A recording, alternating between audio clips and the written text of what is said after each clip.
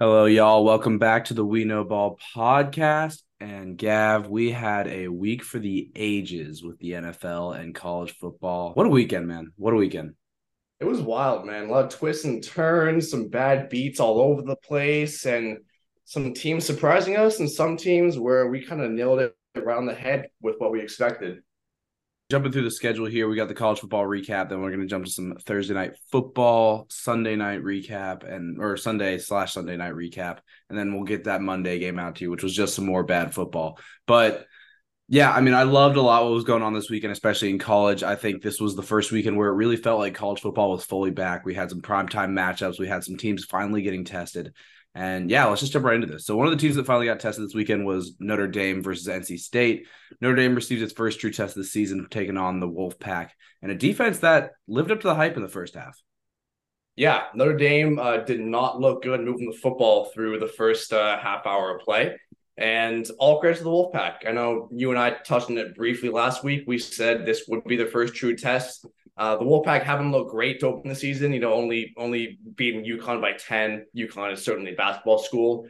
However, they came to play against Notre Dame for the first 2.5 quarters. I really, really, really liked what I saw out of the Irish being able to pull away at the end and ultimately put this game out of reach. Man, this combo of Hartman and Estene is just so good. I mean, Estene had those two crazy runs in the fourth quarter to put it on ice. They're going to be a problem, man. I mean, the defense also looks pretty stellar. They picked off Armstrong 3 times. This team looks better and better each week. They got Central Michigan at home next week, but after that, we're going to really see them take on like what they can do. They take on the Buckeyes and Clemson, both teams with big questions, and I think we're going to learn a lot more about this squad heading forward. Yeah, and before they play Clemson, you said they got the Buckeyes in 2 weeks here, followed the next week on the road at Duke. Then they get a little bit of a break against Louisville, and then they got not the Fighting Irish. They got the Trojans of USC at home on October 14th. Their schedule's picking up, and if their defense can play to the caliber that it played this week and in previous weeks, they're going to be able to stay in all of these games, and it's going to be up to Sam Hartman and company to close them out. I'm right there with you. I think they're definitely going to be in the college football playoff hunt if they can win out some of these games, just because of how many shakeups there were in college football this weekend. But yeah, Sam Hartman, he's really changed its offense, man. This is a different team than we've seen last year, even a couple of years back. I feel like this is one of the more complete Notre Dame teams we've seen in the decade. Certainly, especially with Sam Hartman having that fifth-year senior veteran leader. You mentioned them being a college football playoff contender. Absolutely. What's going to hurt them, as it does every year, but especially this year when the Pac-12 is absolutely loaded, is not playing in conference. To make the college football playoff, they're probably going to need to go 12-0. If they lose one game, are you taking an 11-1 Irish team with no conference title versus a 12-1, let's say, Washington Huskies team with conference title? Assuming you get the SEC champ, potential Big 12 champ, and the Big 10 champ in there as well. And maybe the ACC. Don't forget about Florida State. We're counting out Clemson now because they suck. But it's tough. Their path is 12-0 in my opinion, and it's a tough path to get there. But they play the brand of football they're playing right now, and it's realistic. Exactly. And I think just because like you got Ohio still hanging around that fifth best spot in the country, you got USC in that sixth spot. These are two teams that I feel like are begging for an upset at some point. And not to say that Notre Dame beating these teams would be an upset, but because you have those two top 10 matchups, I think they can get there, especially if they go 12-0. Yeah, and those would be just high caliber signature wins that the committee would look at and say, okay, well maybe this Notre Dame team is legit. Speaking of another team that looks legit, Washington State this weekend upsetting Wisconsin. And Gavin, we called it this. I told you guys on Friday, if this game turned into a shootout, Cam Ward would win out. He looked great. And yeah, Wisconsin's offense just doesn't scare anyone.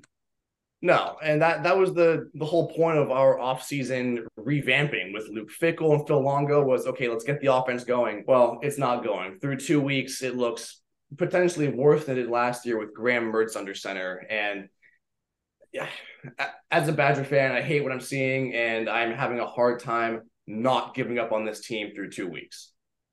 I'm not going to give up on this team through 2 weeks. Obviously, I still think we can win the West just because of how weak it is this year. I mean, the Illini, and we'll get to them later, but they looked really bad this weekend. Iowa beat a really bad Iowa State team. That's nothing impressive, but they really need to figure this out quick. Now, you got a little get right game here with Georgia Southern coming up this weekend. So I really need to see this offense become the dynamic offense we were promised. I mean, they did look better in the second half. I'll give it to them. But yeah, I mean, Tanner Mordecai, it just doesn't seem like he's making these reads.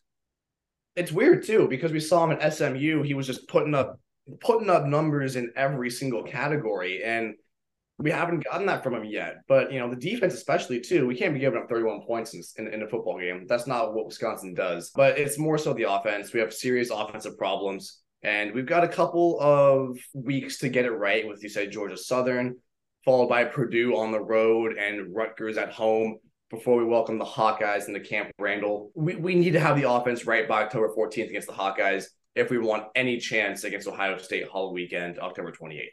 I don't know, man. Purdue on the road kind of scares me now. It scares me too, but I think that game is going to be a little bit less of a test than Iowa, simply because the Hawkeyes do a better defense. Purdue's kind of in that not rebuilding phase, but in between phase, welcoming a new quarterback, new head coach. So we only play 2 ranked teams this year. It's Iowa and it's Ohio State. So when you factor that into account, I don't want to give up on the team just yet. You're right. However, man, I mean, the offense we were promised is just not here.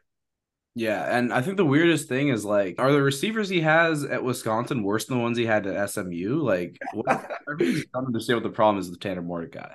He just harped on Sam Hartman for being a fifth-year senior veteran leader. Well, Mordecai's the same way, and he's not playing up to it right now. The receivers could actually be worse. It's very possible. Wisconsin's not exactly known for bringing them in. So, yeah, Tanner Mordecai, 6.6 yards per attempt, 2 TDs, 2 picks on the season. He is completing passes at a 70% clip, but that's not going to cut it when he's not getting the balls in the end zone. Yeah, especially when they're like 6-yard dump offs. Speaking of other teams without their veteran senior leaders, Utah versus Baylor. And Gav, we read this game like a fucking book. We drilled this one, Jasper. I mean, I said, I think verbatim, I don't understand this line. I'm talking about the 47 total that Vegas set it at.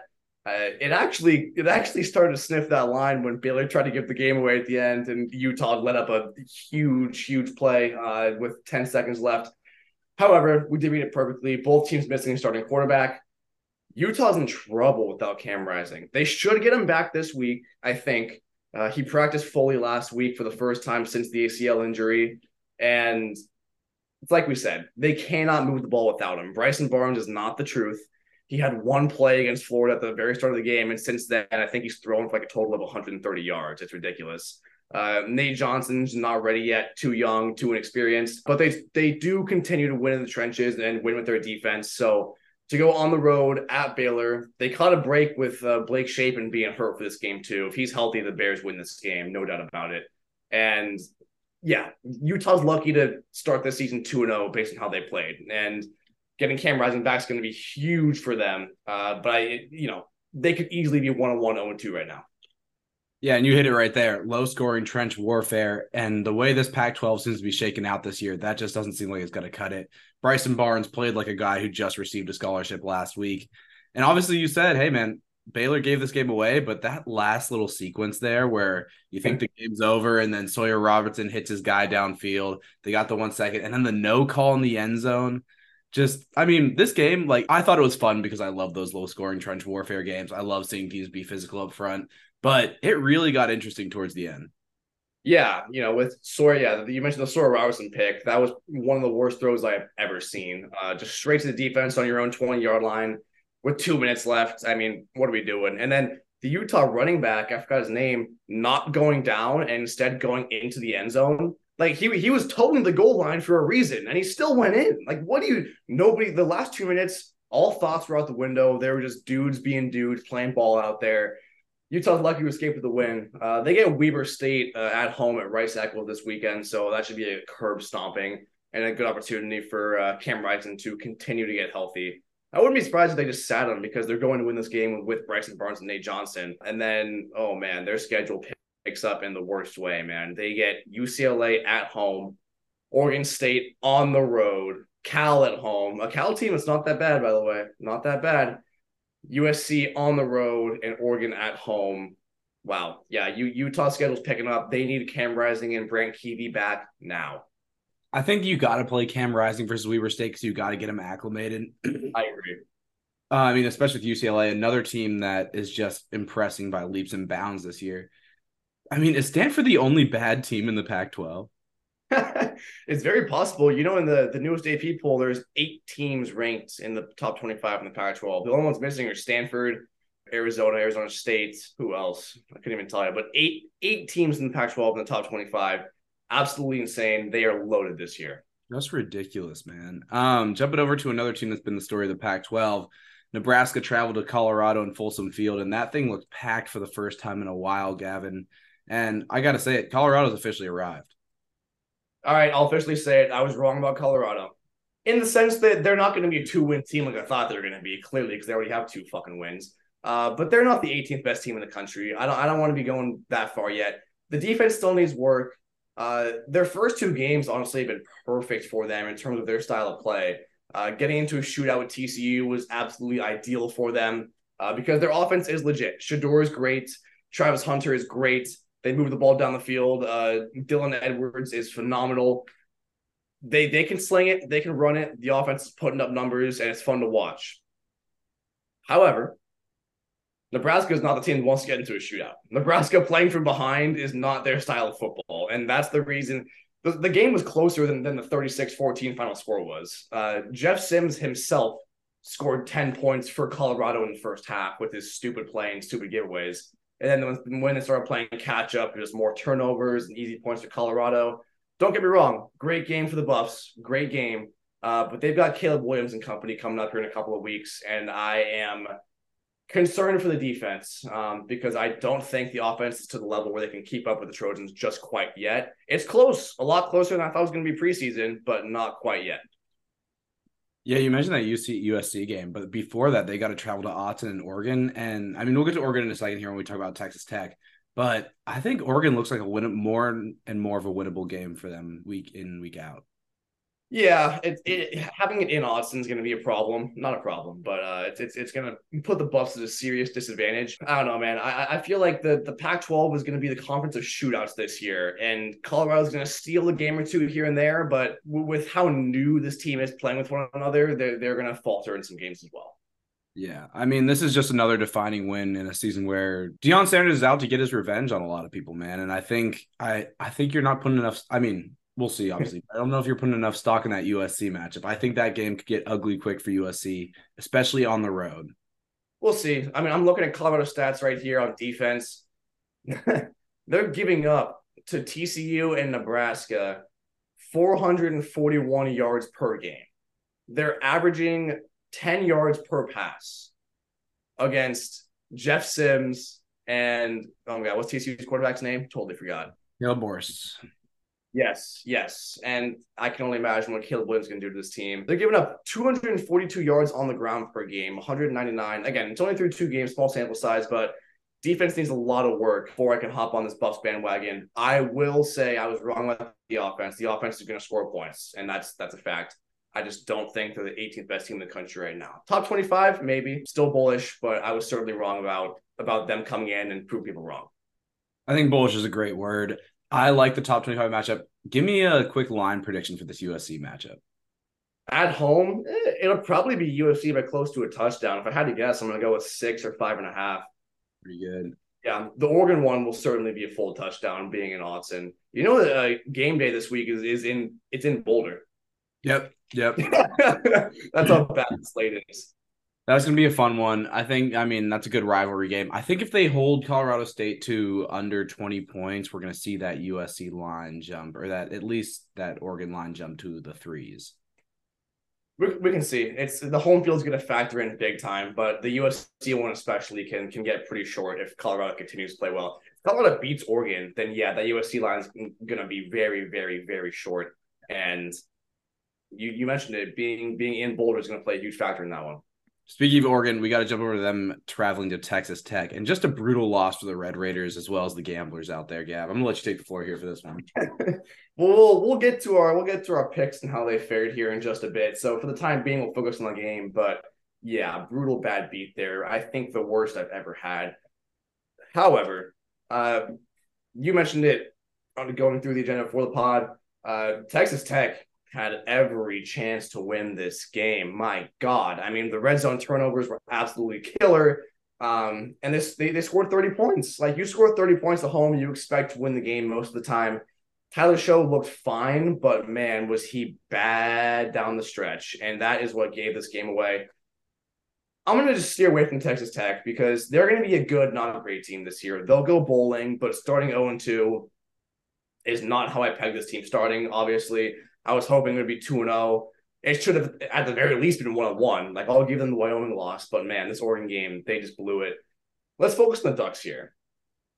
This team's going to go as far as Bo Nix takes them, and that's what I took away from this game. Bo Nix is their guy. He's their veteran leader, and they need him to go far.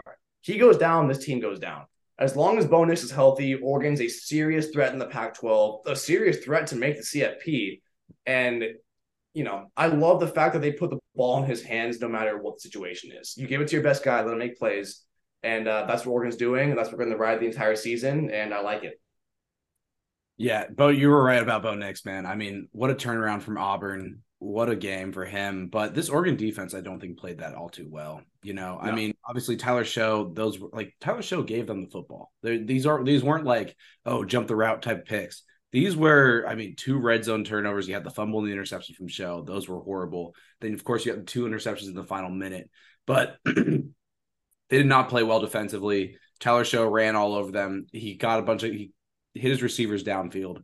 And for me, the big thing for Oregon here was the penalties. They gave away 124 yards in penalties. Yeah, undisciplined football, not going to win you games, especially as we enter Pac-12 play here against some very good teams. Obviously, they have Colorado coming up, and then 2 weeks later, they go on the road to Seattle and take on the Huskies in a game that could decide the Pac-12 and the conference championship players in that game. So, yeah, they need to figure out the defensive mistakes, and that's kind of been a staple of Oregon for as long as I can remember. They put up points, and they just try and win the shootouts. They have to fix that because in a Pac-12 that we said is loaded this year, especially with QB talent, it's not going to cut it.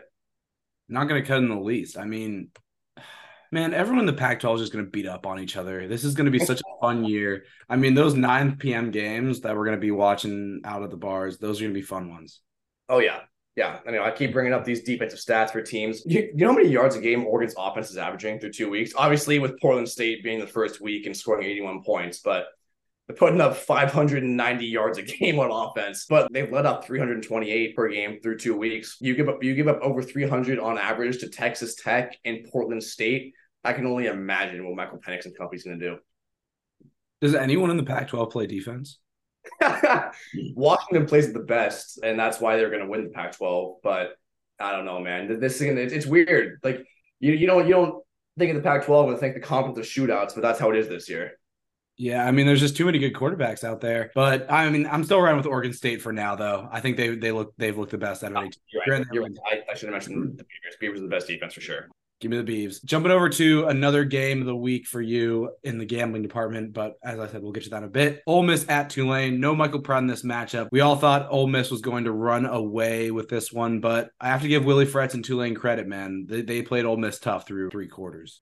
Yeah. 2 things to say about this game. One, with my pick on the +7.5, that was said before the Michael Pratt news came out. I apologize to anybody who tailed. I would not have given away that information had I known about the Pratt injury. And second, just like the Colorado-Nebraska game, this is a final score that does not reflect how this game was played. Ole Miss ends up winning this game by 17 points, 37-20, with a pick 6 in the final minute. Tulane won this game through 3 quarters. You said it. They were up at half. I think they were up entering the 4th quarter. If not, they were tied. And I mean, they missed their guy. They missed Michael Pratt. Their senior leader, again, a guy who not only is their leader and a huge threat in the passing game, but a huge threat in the running game. Kai Horton was taken off every now and then, but Michael Pratt poses way more of a threat in the ground game than he does. I was just really happy to see the Tulane defense play as well as they did through 3 quarters. Quinshawn Judkins and company started getting to him in the 4th there. But they were physical. I said last week that this team would give Jackson Dart a lot less time to throw the football than Mercer did. And they did. They got him a couple of times for a couple of sacks. They were physical in the trenches. They didn't let Quinshawn Judkins get going at all. He did not look good the entire game, and I give all the credit to the Tulane front 4 there. On the Ole Miss side of things, great job of Hotty Toddy. You come in, you don't look phenomenal, but you pull out a win on the road against a very good Tulane football team, setting the tone and setting the precedent as a contender in the West, especially after what we saw from LSU week 1 and then Bama and A&M here in week 2. You stole all my points there, but I'm just going to go through them quick anyways. I mean, you mentioned it, consistent pressure on Jackson Dart. That was huge. Keyshawn Dudkins, only 2.7 yards a carry in this game, was not able to penetrate that Tulane front four, and they just looked like the more physical team until the fourth. I think they just got a little gassed, and I mean, that's when Ole Miss really pulled away. They outscored them 20-3. But yeah, I mean, you mentioned it. You got to feel good about this Ole Miss team taking on a tough opponent on the road in a week where everyone in the West has looked horrible. Yeah, the first 2 weeks have been very bad for the West, aside from Ole Miss. And yeah, you said it. Tulane was physical, and they got gassed. That's why they lost this football game. But Ole Miss, again, you don't. They didn't look great. It wasn't pretty, but they got it done, and that's all that matters. They got the win. It's 2-0. You move on, and you say, "Good job, boys," to come into a hostile environment and get that win and move on and cement yourselves as a real contender in not only the SEC West, but the SEC. Yeah, and you mentioned it right there. Gritty win, and I think that's what we're going to see a lot out of in this Western division, the SEC this year. Just a lot of tough fought games. It's not always going to be pretty. You got a lot of teams out there that are going to make mistakes, but whoever can make the adjustments in the third and fourth quarter are going to win those games. Yeah, there's going to be a lot of games this year where some teams pull away in the fourth and we get very surprised. A lot of upsets coming in the SEC this year, starting with potentially Ole Miss, maybe not upsetting, but blowing LSU out of the water in a couple of weeks here in Oxford. I would not be surprised to see that happen. Oh, 100%. But we got to jump over and talk about another team in the West that just did not perform well this week. Man, I thought this Texas A&M squad was going to be good. They got destroyed by Miami. And I mean, I thought they were going to destroy Miami after the first drive. I really thought this Texas A&M team was rolling. You had Bobby Petrino looking like Darth Vader behind that tinted glass calling plays. But yeah, Gav, you were right about this Miami squad, man. I did not give them enough credit before the season. I still want to see more from them because, as you said, A&M came out hot and the defense was shaky at times. However, what I wanted to see out of them during our ACC preview and what I expected to see out of them on offense, I finally saw today. And boy, am I happy about that.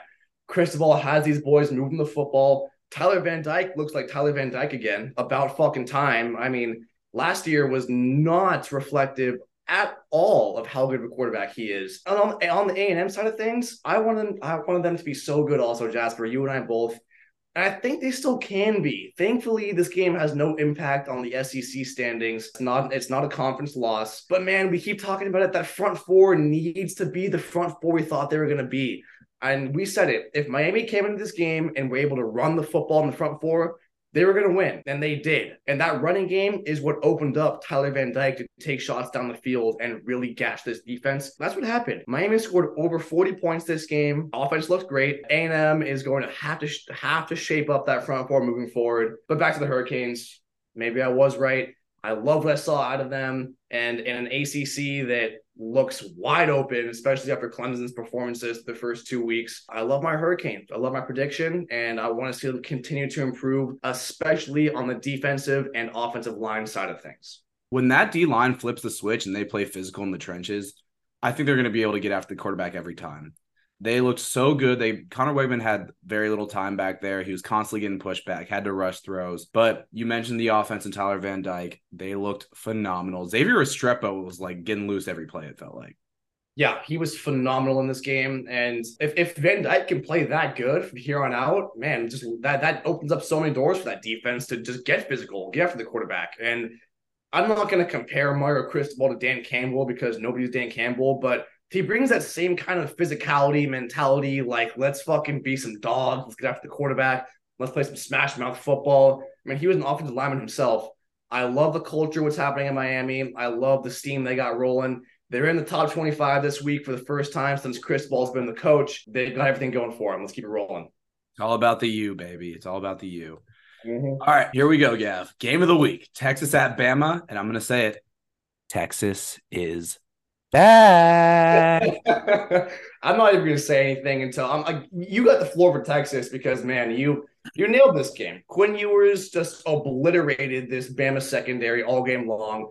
A.D. Mitchell looks like an NFL receiver right now. And the part for me that I'll harp on and give Bama so much shit for coming up here pretty soon, Texas won in the trenches, man. What the fuck was that? So I'll let you talk about Texas and how good they are because you were 1,000% right. And then I will just light into Bama here shortly.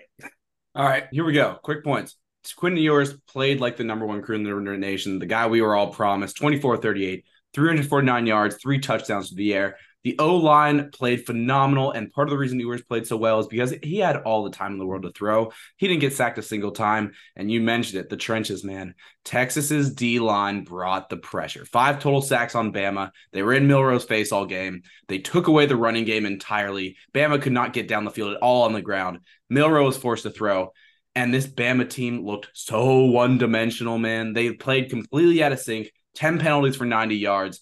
Man, are they in trouble in the SEC West. Now, Texas still has to win in the Big 12. They have to get through this tough conference. They have to get to this conference championship.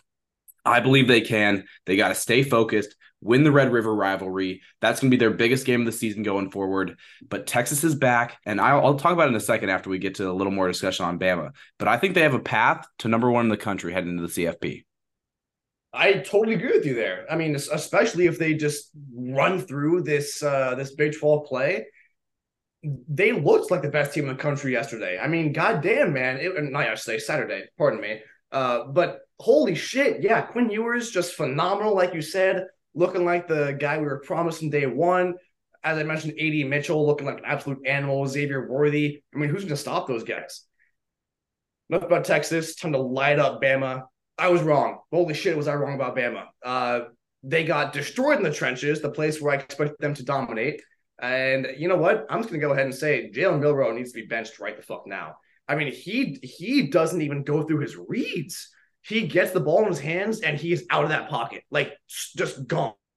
And I understand Texas was getting pressure, but it was before the pressure even got there. He just got the ball and left the pocket. Like, if he would just sit there and look off linebacker once or twice, he might be able to throw the football. He might be able to do it. But my God, he couldn't throw. Like you said, one-dimensional offense. Secondary got torched. I don't even want to, the fact, if there was cameras in that Bama locker room after the game, Nick Saban might not have a job because I can only imagine what the fuck he said to those football players. Bama has 2 quarterbacks sitting behind Jalen Milroe that are better. Why is Ty Simpson on the bench right now? He is an incredible passer of the football. I know we haven't seen him in action, but like 5-star passer coming out of college. Jalen Milroe looked young. He looked scared. And Alabama as a whole looked like they were lost out there. I have no words for this team right now because everything I expected out of them was just right back in my face. I was so wrong. Did Texas look great? Yes. But man, Bama, you got to figure it out fast because you got a game on the road against A&M coming up here pretty soon. They'll play LSU. They'll play Auburn, a team that, again, I like very much. They didn't look good this weekend either, but they're 2-0. So,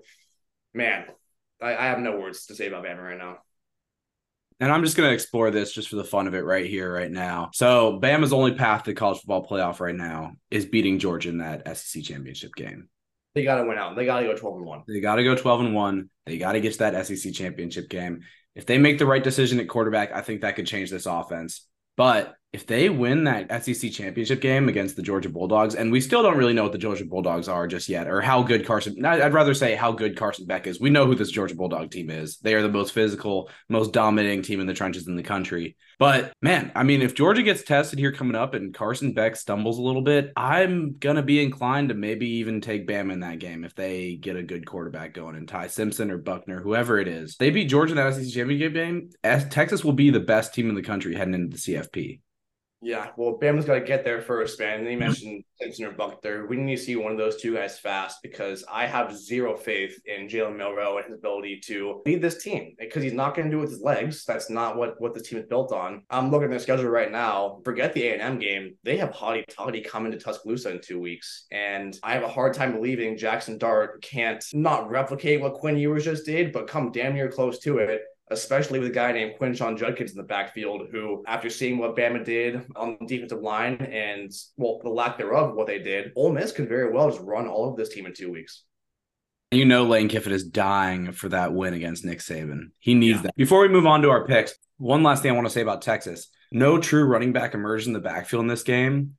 If one of those guys, whether it be Brooks or Baxter, emerges as a top running back, this is a complete football team, and they are going to be a problem for everyone they face. Even an Oklahoma defense that has looked leaps and bounds better than it did last year. I seriously don't think there is a way to overreact to Texas and how they played in this football game. Their ceiling is national champion after watching this game. Seriously, it's insane. Quinn Ewers looks like Quinn Ewers, and the receiving core is one of the best in the country right up there with Ohio State's. Defense looked insane. Defensive front looked insane. Bama didn't look great, like I said, but you cannot overreact in either way to how both these teams played.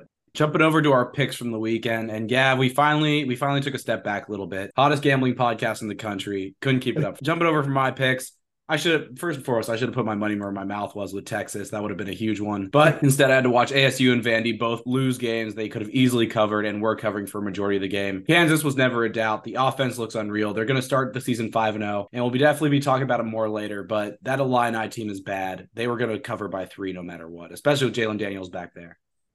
Looking at mine, so quick for the listeners at home, we were 9-3 coming into this week. We each went 1-2, which puts us at 11-7 on the season. So we're still hitting at a high clip. We're net positive on the year through 3 weeks. I went 1-2. Should have been 2-1, but shoulda, woulda, coulda. It happens in gambling. Smashed my play of the week with Utah Baylor under 47. We talked about it earlier. Baylor had absolutely no business being at 47 after what I saw out of Utah in week 1 with Bryson Barnes and Nate Johnson. Didn't even sniff this throughout the entire game. Drilled that play of the week. On to the next. Well, that wraps up college football for us. We got kind of a down week after all this past week's action, but we'll still have a full breakdown for you guys coming up here on Thursday. Jumping over to the NFL, and Gav, we got the first full week of football, and it just felt good to be back, man. I mean, I remember sitting on there on Thursday night with just the adrenaline pumping. Yeah, seriously, man. There's butterflies in the stomach. Like, I don't have any kids yet, but you know, I don't know what's more exciting: birth of my first child or the opening NFL season. Man, it's one or the other because that Chiefs Lions game got like you said, got my heart going, butterflies in the stomach. I was feeling it. This was a great matchup to open the year. A huge win for the Lions. We got the Dan Campbell craziness right out of the gate with the fake punt and the conversion. Jared Goff played super well. He had some great throws, especially that one where he had Snead coming off the edge unblocked and he just threaded the needle to Josh Reynolds. Man, I mean, I really like this Lions team. I mean, they ran the ball well with Montgomery. They haven't even tapped into Jahmyr Gibbs' potential yet, which is even scarier. A Lions team that I was low on coming into the season, and similar to the Buffs, started to think I might have been a little bit wrong, but I'm not ready to give up on my original analysis just quite yet. However, great win for the Lions, not taking that away from them. Dan Campbell came out and just dropped his nuts on the table with the fake punt on his own 10. Going for it at the end of the game. Obviously, they didn't get it. Still up the effort there and not giving up. You know, they were trailing the whole game. They came out and got the first touchdown, but the Chiefs came back and responded, took the lead right back, and they didn't lead again until the end of the third quarter, pulling out a 20-20 win. Obviously, statement win. You go on the road to Arrowhead, a place that's never easy to win in, and they get the win. They come away with it. Now they welcome my Seattle Seahawks to town this upcoming week, a team that looked phenomenal this weekend because we got smoked by the Los Angeles Scrams. But on the Chiefs side of things, I mean, they were missing their guys. They were missing Kelsey. They were missing Chris Jones. My God, do their receivers have hands for hands? I mean, what the fuck was that? Sky Moore dropping passes. Surprised Kadarius Toney still has a job. I mean, this was a tough game to watch. Mahomes had no help out there. They'll improve moving forward, but they got to go on the road to Jacksonville this week. It's not going to get much easier for them. I agree with you that there is good reason to still be bullish on the Lions. I thought defensively they played really well at the line of scrimmage and defended the run well, but this secondary got really, really lucky, man. It was drop pass after drop pass for that Kansas City receiving core. Although, I mean, I'm excited to see what Brian Branch does. I didn't realize they drafted him. I think that's a really good pickup for their secondary. CD Deuce was huge for this defense as well. I can't tell you, especially in the run game. I can't tell you how many times I saw him in on tackles there. But you were right. The Chiefs are a completely different team with Travis Kelce and Chris Jones out. No true standout receiver for them, which really hurt. And, I mean, Patty Mahomes basically got zero help back there, man. Now, they did get Chris Jones back, and we'll see what happens with Kelce, but I'm not too worried about this Chiefs team. I mean, they did give my Raiders a leg up in the AFC West losing this week. Yeah, they'll be fine. You mentioned they get Chris Jones back finally. They finally agree to a deal that's totally incentive-based, by the way. So Chris Jones is going to come out with a chip on his shoulder, ready to hurt some people. Even if they go out into Jacksonville and lose this game, which I wouldn't be surprised if they did, and they start 0-2, they're still fine considering the rest of their division is the Raiders and the Broncos, who they will finish better than no matter what they start out. They can start 0-4 and they'll still finish better than those teams. And the Chargers looking like the Chargers again with a defense that doesn't exist. And Brandon Staley, that guy should be behind the counter working at Canes, man. He is a horrible football coach. I have no idea what he's still doing on the sidelines. Speaking of teams that came out a little flat this week, jumping into Sunday's games here, the Bengals took a visit to the Browns, and this was an ugly game for the Bengals, man. I mean, it was wet, it was rainy, and the Browns just came out as the better team. Yeah, a game that I think we read too. We mentioned it briefly last week. Is like, well, this smells like a game where Cleveland could easily win it, and they did. I think you and I are in agreement here. I'm not scared of the Bengals and like what this means for them. It's a one-off. Joe Burrow was dealing with a hamstring injury for a lot of the offseason, or a lot of preseason, pardon me. The offense obviously looked horrible. They only scored 3 points. They'll pick it up. I think they looked bad in week 1 last year too, although I can't really remember. And for the Browns, I mean, week 1 at home, defense looked great as we expected them to. This is the Browns. This is going to be the culture of the Browns team this year. They're going to win games with their defense. Deshaun didn't look phenomenal, but he did what he had to do to win this game. Cleveland's going to cause some problems in the North. I don't think they end up winning it, but based on what I saw, wouldn't be surprised if they sneak their way into the postseason. The Browns were just the more dominant team on the ground in this game. They knew what was coming their way. They knew how to win this game at home. And I mean, the Bengals offense, they're predicated on the big play. And if it's wet out, you're not going to be able to get those big plays as often. They were close a couple times, but as you said, I mean, just great defense won out for the Browns, and that's what it took. Myles Garrett put this game on ice with that sack. And man, it was really sad to see. I mean, the Bengals pull all their starters there in the fourth quarter, but it had to happen. This game was out of reach. Yeah, and if anyone's telling you, for the listeners at home, if anybody is telling you to hit the panic button on the Bengals, tell them to go fuck themselves. They'll be fine. They get the Baltimore Ravens at home this week, a beautiful chance for a bounce back. They will win that football game, and I expect them to win it handily. I'm right there with you. That's going to be a really fun AFC North matchup in week 2. Speaking of an AFC North team that let us down in week 1, that is the Steelers welcoming the Niners home. And first and foremost, Gav, we owe Brock Purdy an apology. He was incredibly efficient, hadn't skipped a beat. But yeah, I mean, this game really came down to me for how bad the Steelers looked. Kenny Pickett is back in action, and G. Harris was not able to get it going on the ground. TJ Watt was actually the only reason I feel like this team was in this game at all at half. You're right. And yeah, the Steelers look bad, yes, but I would say this game is far more about how good the Niners looked. And I owe Brock Purdy a huge apology. Maybe part of my skepticism was being a Seahawks fan, but I really don't think it was. I was really, really concerned about the elbow holding up. The UCL injury is nothing to take lightly. It's very concerning. But he looked phenomenal. He looked very efficient, as you mentioned, finding the right guys all over the place. Brandon Ayuk seems to be his favorite target, which is great for a guy that, it's just great to see. Spreading the ball all over the place. George Kittle getting some love. Debo getting some love. Christian McCaffrey looking like Christian McCaffrey. And this Niners defense, just playing like the Niners defense, man. They have the best roster in the NFL on paper. It's all up to Brock Purdy and how far it can take this team. And if he continues to play at this caliber, they are the favorite in the NFC. There's no doubt about it. So for me, this game was about the 49ers and how good they looked. I expect the Steelers to take some steps forward coming up here, especially getting the Browns at home in prime time this upcoming week. Yeah, and I mean, not just on paper, on the field too. This Niners team is going to be phenomenal. And with an NFC that is looking a little lighter this year, I think they're going to be in prime position to make a run here going forward. Absolutely. You couldn't agree more. NFC is wide open. People that say the Eagles are the clear and away favorite. No, they're not. They looked abysmal this weekend against the Patriots. I think they averaged like less than 4 yards of play. It was ridiculous, man. The offense looked stagnant against a very good Pats D. Niners are the favorite until Brock Purdy tells me otherwise. Exactly. I mean, we'll get to the Cowboys in a second, but I think they're going to make a good run as well. Speaking of two teams where we had a lot of questions coming into this game, and now we had a couple answered. Packers at Bears, and man, did the Pack look good, Gav. Yeah. Yep. Defense came out and played phenomenal, like we said they were going to. This is the best defense in the division, and it's not close. The offensive line is also phenomenal, and they were able to bust the Bears up all over the place, on the ground, through the air, because Jordan Love had all the way to throw, and Aaron Jones got 8 yards a fucking carry. And the Bears, they still have offensive line problems, and it's bad. It's really bad. Justin Fields is running for his life back there. DJ Moore was not able to stretch the field like I thought he would be able to. But the story of this game was the Packers and how good they looked.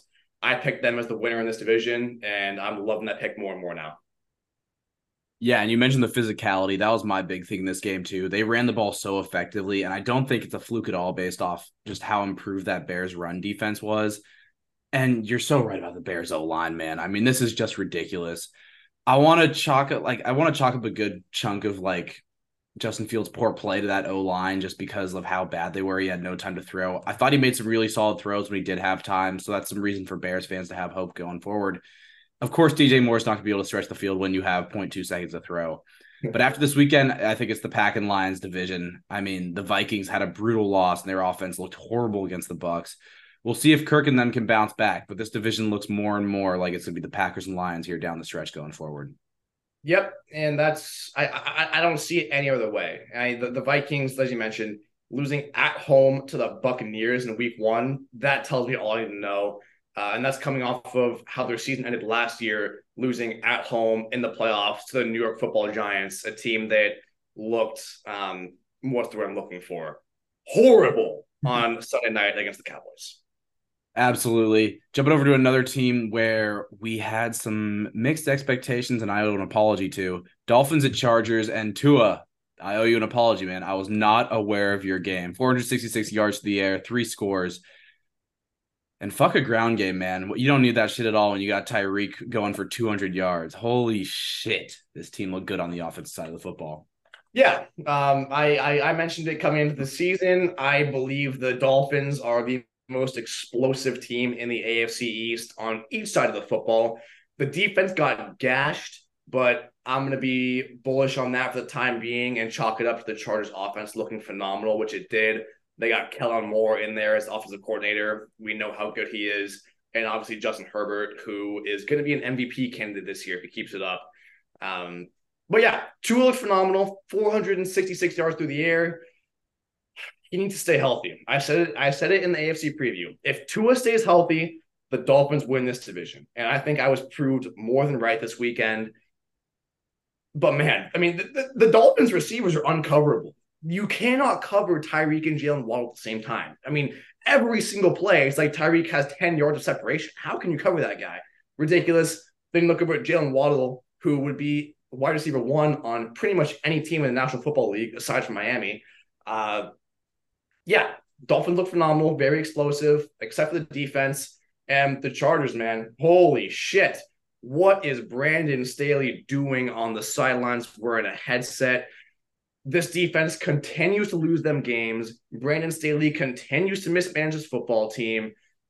I feel bad for Justin Herbert because he's trapped, man. He's getting a bad rap as a loser, and he's not. He's finding windows on the football field that no other QB in the NFL can find, including Patrick Mahomes, in my opinion. His arm talent is incredible, and he's getting wasted on a Chargers team that is getting so poorly mismanaged.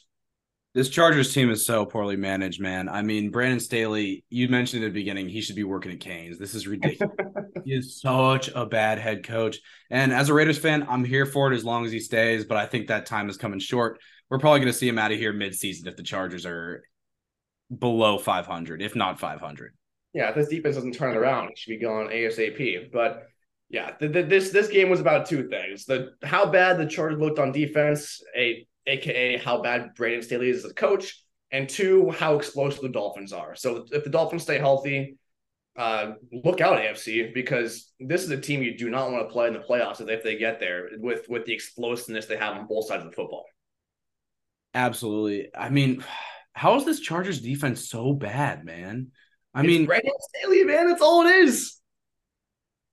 JC Jackson had that pick, but he was just getting beat every time. And I mean, maybe that's just a testament to how good these Dolphins receivers were, as you said. They're uncoverable. And that makes things even more challenging on defense because once you do cover those guys, guess who's open in the middle? Mike Gesicki. So there you go. I mean, well, Gesicki's a Patriot now, but still, I know what you're saying. You find the big guy in the middle. It's bad. It's bad news for all defenses. I mean, it was a big dude with 80 on his jersey. I mean, I don't blame him. It all looks the same. You know who looked bad though, actually, for the Dolphins? Xavier Howard was getting torched all game long. I think he had 4 pass interference penalties, which is not going to cut it for the Dolphins moving forward. It was brutal, man. I mean, there was not a lot besides maybe Patrick Surtain for Denver Broncos. There was not a whole lot of good cornerback play this weekend. No, no, it's week 1. They'll improve, but Yeah.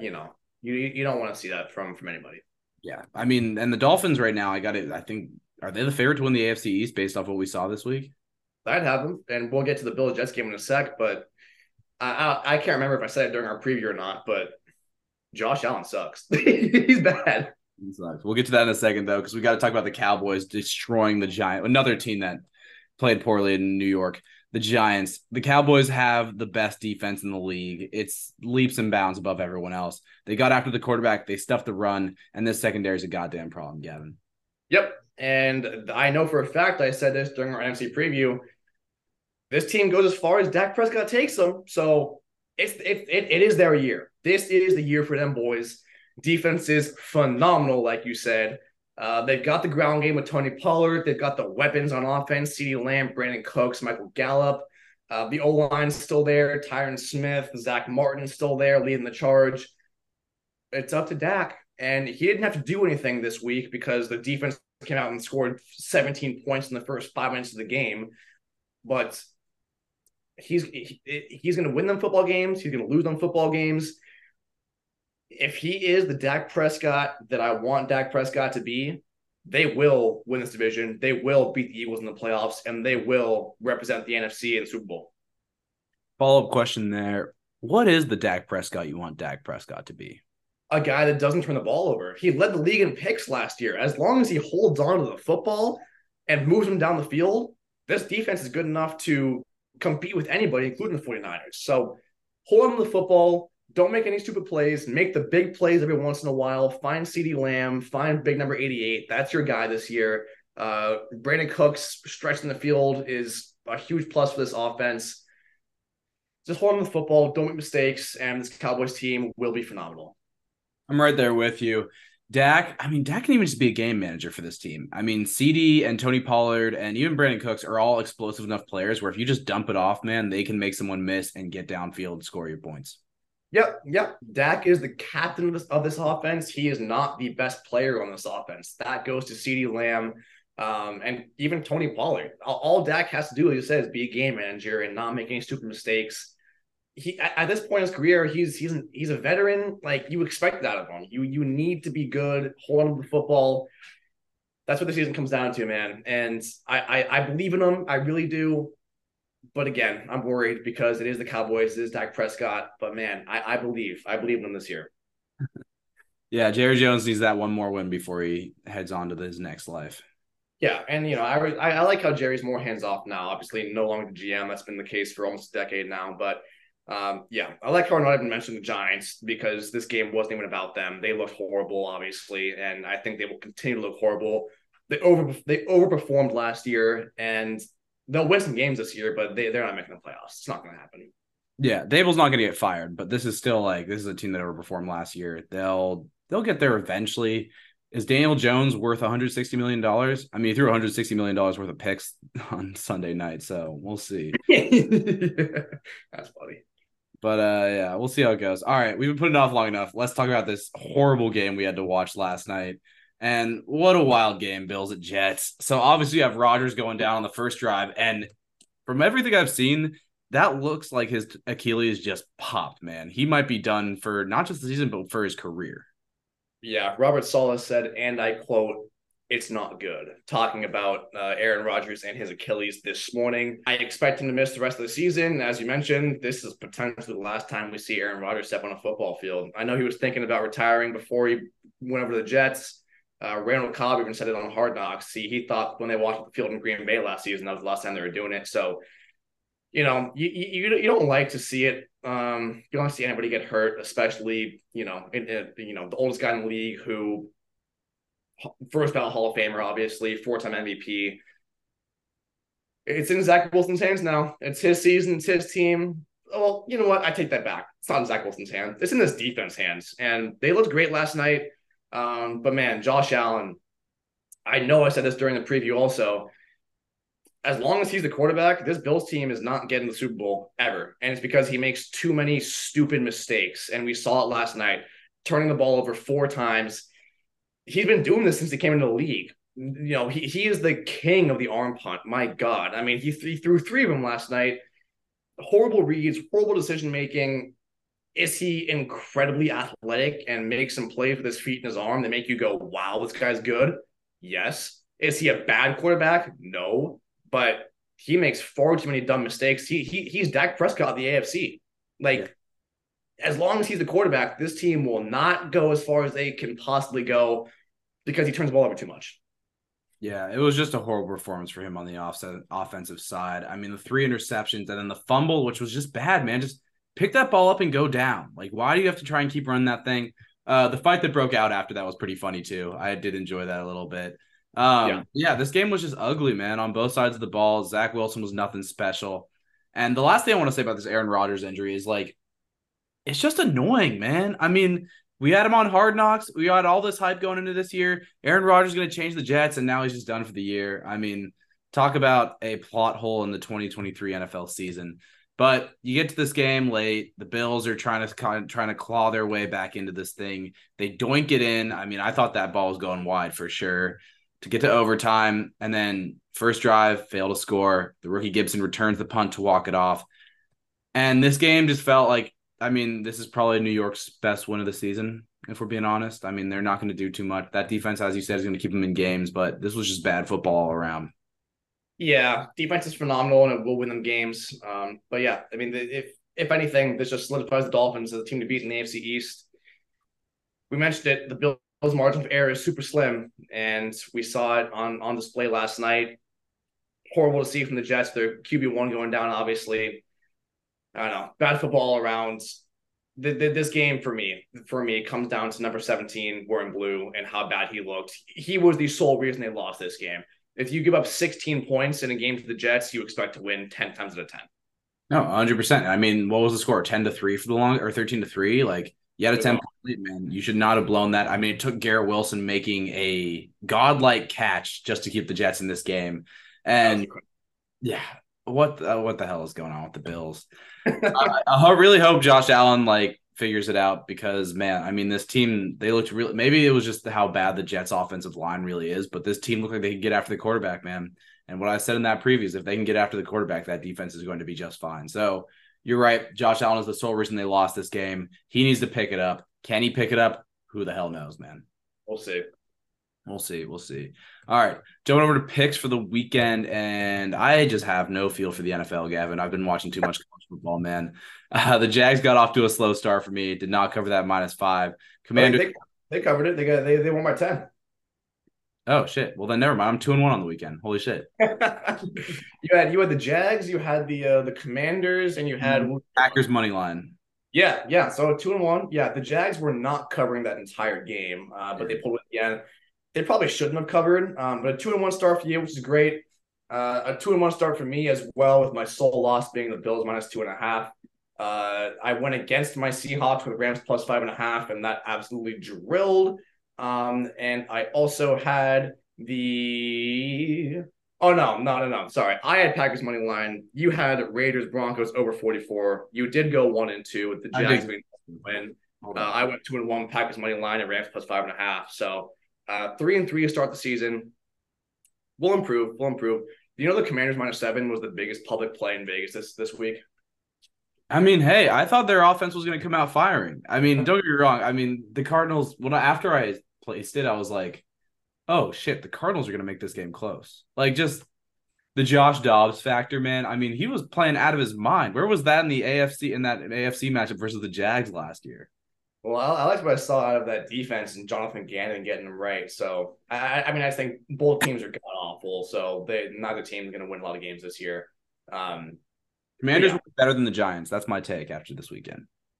Wouldn't be surprised. 3-3 start for us. It's fine. We'll get better. We'll read the board better. I already got some picks locked in for this weekend, but I'll have those coming up in our pod later this week. Yep, you mentioned that pod later this week. Get ready for it, man. It's going to be a good one. We will see you guys on Thursday.